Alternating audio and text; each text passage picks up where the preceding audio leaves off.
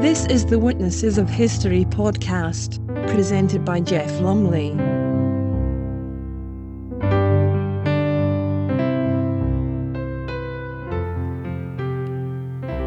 Hello and welcome to another edition of Witnesses of History, and we have a mixed bag of reports for January. This particular edition, we're going to top and tail it with reports from the test down under in Australia from 1933, and starting with Howard Marshall's report in the Daily Telegraph on the 17th of January of that year. The latest development in the series of incidents which has marred the third test match at Adelaide is the news that members of the Australian Board of Control have been officially asked their opinion on the leg theory tactics by the English bowlers. There is nothing new in the leg theory as we know it, and F.R. Foster exploited it many years ago in Australia.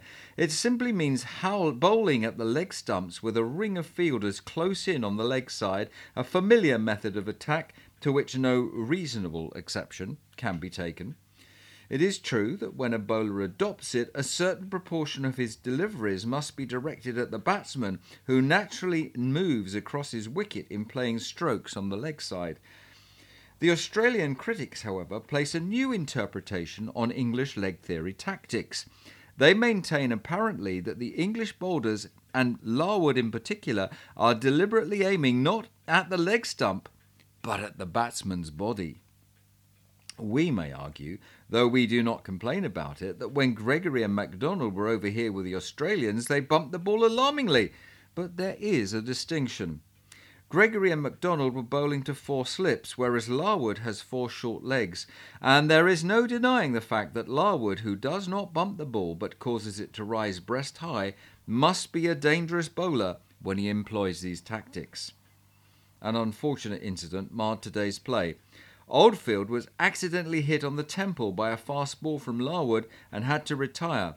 X-ray examination of the injury shows a linear fracture of the right frontal bone involving the outer table only. Well, we will return to the test match in Australia later on. But first, for a report from 1537 to 38 of Cromwell's agents reporting on the progress of the English Reformation. John London, Roger Townsend, Richard Leighton and Geoffrey Chamber wrote the following. This is a report that was compiled for Thomas Cromwell, Henry VIII's Lord Privy Seal, who was largely responsible for establishing the Reformation in England. In my most humble manner, I have me commended unto your good lordship, ascertaining the same, that I have pulled down the image of Our Lady at Caversham, whereunto was great pilgrimage. The image is plated over with silver, and I have put it in a chest, fast locked and nailed up, and by the next barge that cometh from Reading to London it shall be brought to your lordship. I have also pulled down the place she stood in, with all other ceremonies, as lights, shrouds, crosses, and images of wax hanging about the chapel, and have defaced the same thoroughly in eschewing of any further resort thither. This chapel did belong to Notley Abbey, and there always was a canon of that monastery which was called the Warden of Caversham, and he sung in this chapel, and had the offerings for his living. He was accustomed to show many pretty relics, among the which were, as he made report, the holy dagger that killed King Henry, and the holy knife that killed St. Edward.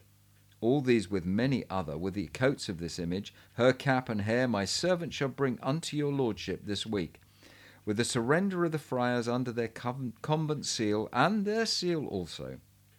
I have sent the canon home again to Notley, and have made fast the doors to the chapel, which is thoroughly well covered with lead, and if it be your lordship's pleasure, I shall see it made sure to the king's grace's use. And if it be not so ordered, the chapel standeth so wildly that the lead will be stolen by night, as I was served at the friars. For as soon as I had taken the friars' surrender, the multitude of the poverty of the town resorted thither, and all things that might be had they stole away, insomuch that they had conveyed the very clappers of the bells. And saving that Mr. Fatchell, which made me great cheer at his house, and the mayor did assist me, they would have made no little spoil.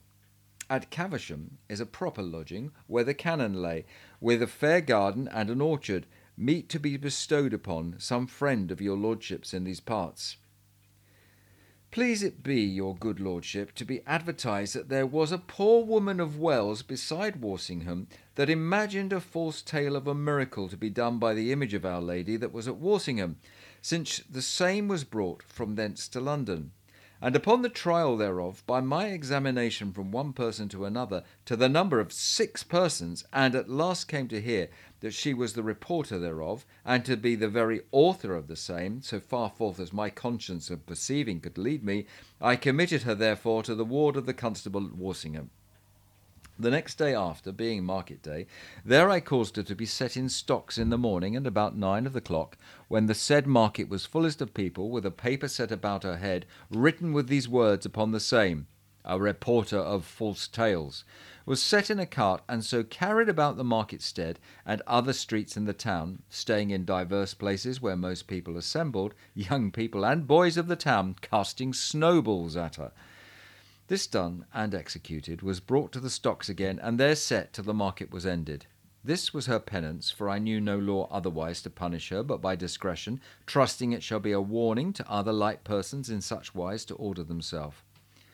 Howbeit I cannot perceive but she said image is not yet out of some of their heads. I thought it convenient to advertise your lordship of the truth of this matter.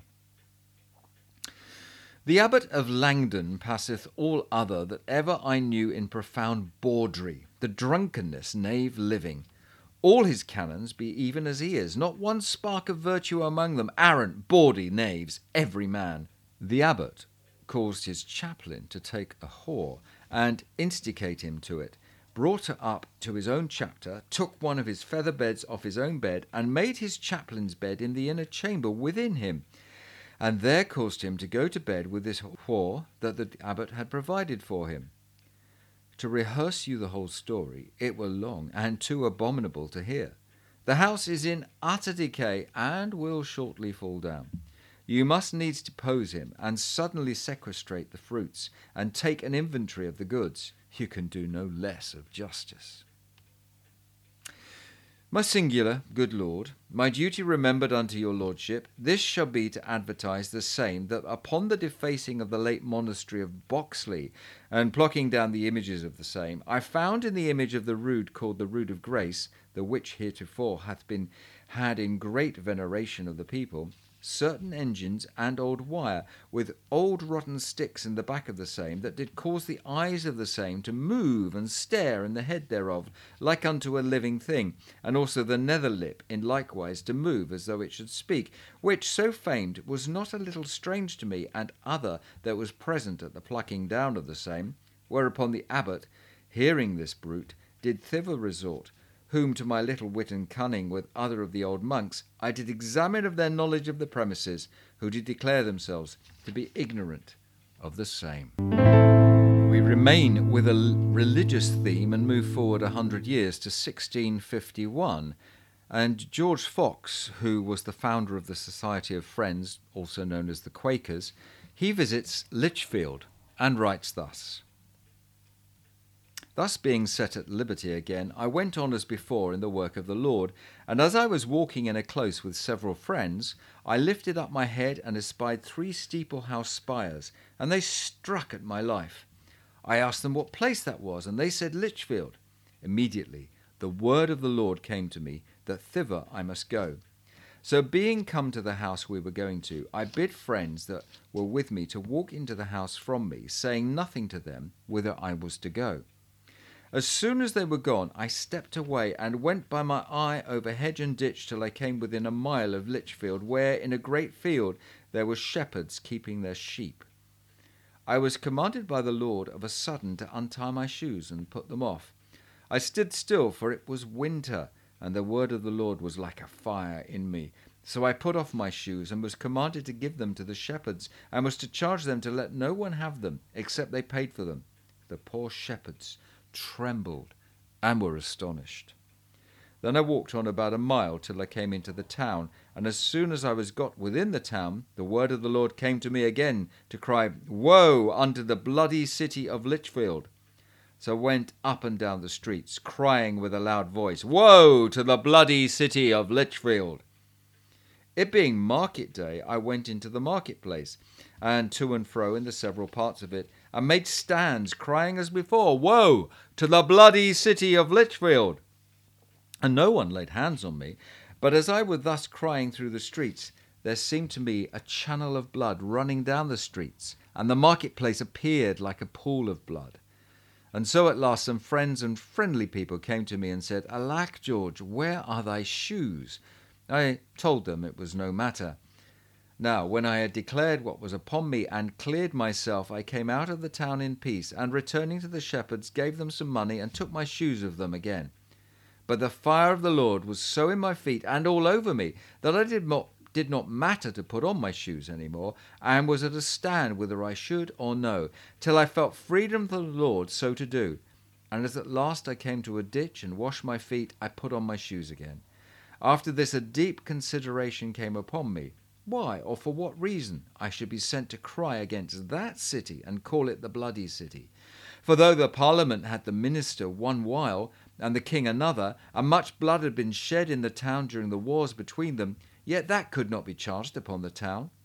But afterwards I came to understand that in the Emperor Diocletian's time 1,000 Christians were martyred in Lichfield.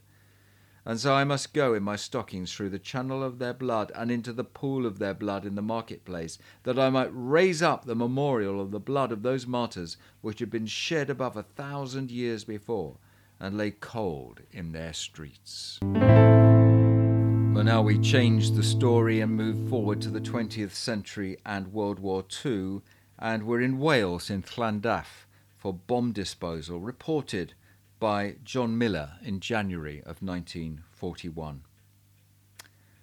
Travelling about the country on mining assignments, one was often asked for advice on unidentified objects which were found lying about after raids and were suspected of being dangerous. I had never seen a Molotov breadbasket, which was an arrangement for dropping clusters of firebombs from an aeroplane, and was glad of the chance to add to my knowledge, so we stepped into a police car and drove off to Llandaff. The policeman ushers us into the front garden of a small, semi-detached villa, one of a delightful little circle, with white walls and great tiled roofs. Under the porch, a baby was asleep in a pram.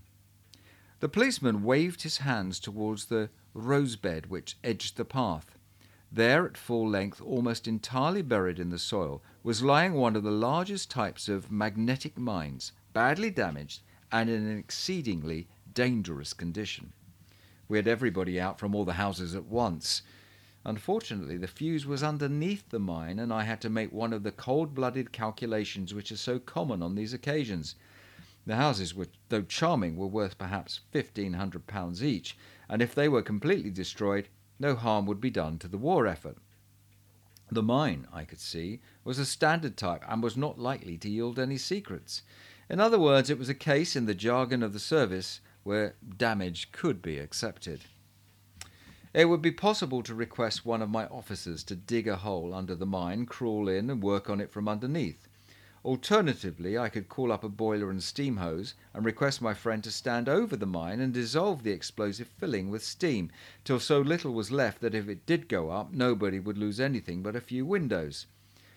But either method was so dangerous that it would have only been justified if the mine had been lying in a vital spot, a powerhouse, an important telephone exchange, a waterworks, or something of that sort. I decided to trust to luck and an ordinary municipal steamroller. It is a cardinal principle of mining that you should carry out every possible process from a distance of 200 yards under cover. Certain operations have to be performed, actually, straddling the mine, and these cannot be avoided, but there is a surprising amount that can be done at the end of a 200-yard line. My plan of action was to make fast one end of a wire cable to a projection on the mine and the other to a steamroller, and then very gently back the roller down the hill, heave the mine out of its hole, and expose the fuse for attention. The joy about these operations is that everybody is keen to help. Everybody wants the mine cleared, and I've never asked in vain for any piece of apparatus which was needed, however bizarre. The answer was always yes. A steamroller was immediately produced. There was an excellent driver in charge who grasped perfectly what he had to do and quite understood that there must be absolutely no jerk at any stage of the proceedings. We made fast the wire, took over cover in position from which we could watch, and signalled the driver to let his roller slide slowly down the hill. The wire took the strain sweetly. The huge bulk of the mine heaved slowly up out of the rosebed, when suddenly there was an appalling explosion. When the dust subsided, there was practically nothing left of the circle of houses. The curious thing was that the people were angry. They said that the thing had been lying there a week, and if we had only left it alone, they could never have lost their property. And so we come back to January 1933, and the test match which lasted from the 13th to the 19th. This report by W.H. Ferguson. Although Douglas Jardine, the English captain, showed his hand to some extent in the second test match at Melbourne at the turn of the year, the actual eruption of the volcano occurred during the third test at Adelaide from the 13th to the 19th of January. I sensed the preparations for assault on Australia when everyone, bar those on official business, was banned from the ground during the MCC pre-match practices. This was destined to be an historic and sensational match, one of the most unpleasant exhibitions from many aspects it has been my misfortune to witness. I have no doubt in my mind that the Australian cricketers were terrified by Harold Larwood and his leg theory bowling, an attitude of mind fully justified by the events of the match. One batsman after another suffered physically as Larwood relentlessly set about the job allocated to him by Jardine. Bill Ponsford, who frequently turned his back on the ball, had dozens of bruises to emphasise the folly of such attempted evasive action. Bill Woodfull, never very quick on his feet, suffered even more, and I was in full sympathy with his wife, who feared for Woodfull's safety. It came as no surprise when, after receiving a severe blow on the chest from a Larwood delivery, Woodfull had to be taken to the dressing room, a very sick man. When Bert Oldfield, always a popular figure with spectators, had to be carried to the pavilion, knocked unconscious with a fast-rising ball, the indignation of spectators was at boiling point. Maurice Tate, who was not playing for England, told me, "Bill, I'm getting out of here. Somebody is going to get seriously hurt and the people will start a riot."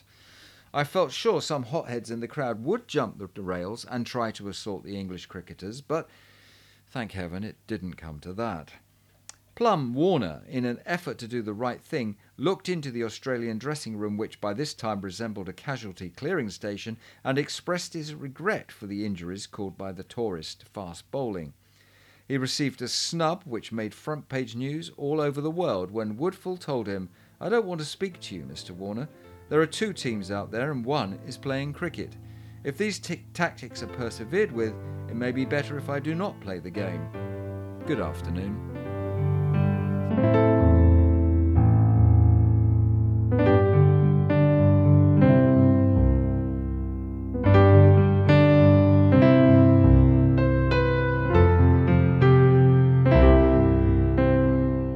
You've been listening to the Witnesses of History podcast with Jeff Lumley. The music was by Eric Matthias, www.soundimage.org.